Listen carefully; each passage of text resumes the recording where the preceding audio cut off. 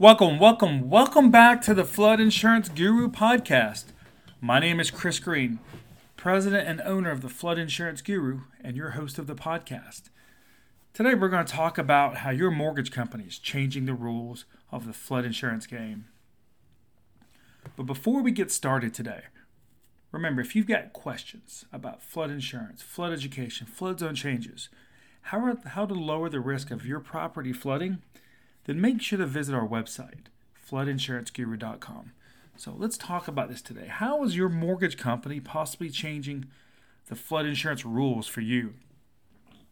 Historically, mortgage companies have always required flood insurance to cover at least the loan amount, right? I think we can all agree on that they want to make sure their assets covered. However, they're starting to change these rules a lot now, especially if you're doing private flood insurance.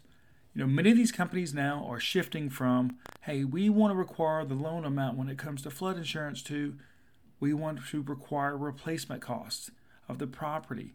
So a lot of people have always only wanted to cover the loan amount. Just recently we had a customer that had to change the coverages on their previous policy they had with another agent to more than $100,000 when they switched over to us. Now, thankfully, we were still able to save them a significant amount of money. But this is something you need to be on the lookout for, because you might be getting a letter from your mortgage companies that states, hey, you don't have enough flood insurance coverage, and here is what you need to do, or we're going to force place coverage for the difference. So be on the lookout for that if you have a mortgage and you live in that special flood hazard area like a flood zone A or AE or V or VE if you're on the coast, because your mortgage company could be changing these rules, and you need to know what exactly to do when they do change these rules. So can you fight it?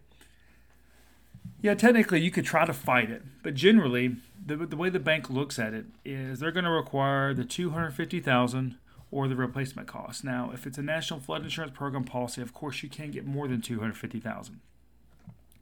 But if you're doing private flood insurance, technically the bank can kind of require what they want when it comes to replacement costs. Now, normally what we recommend is just having your flood insurance replacement cost match up with your homeowners. The reason for that is a lot of banks actually require this, where the home insurance coverage is the same as the flood coverage, especially if it's a private flood insurance policy.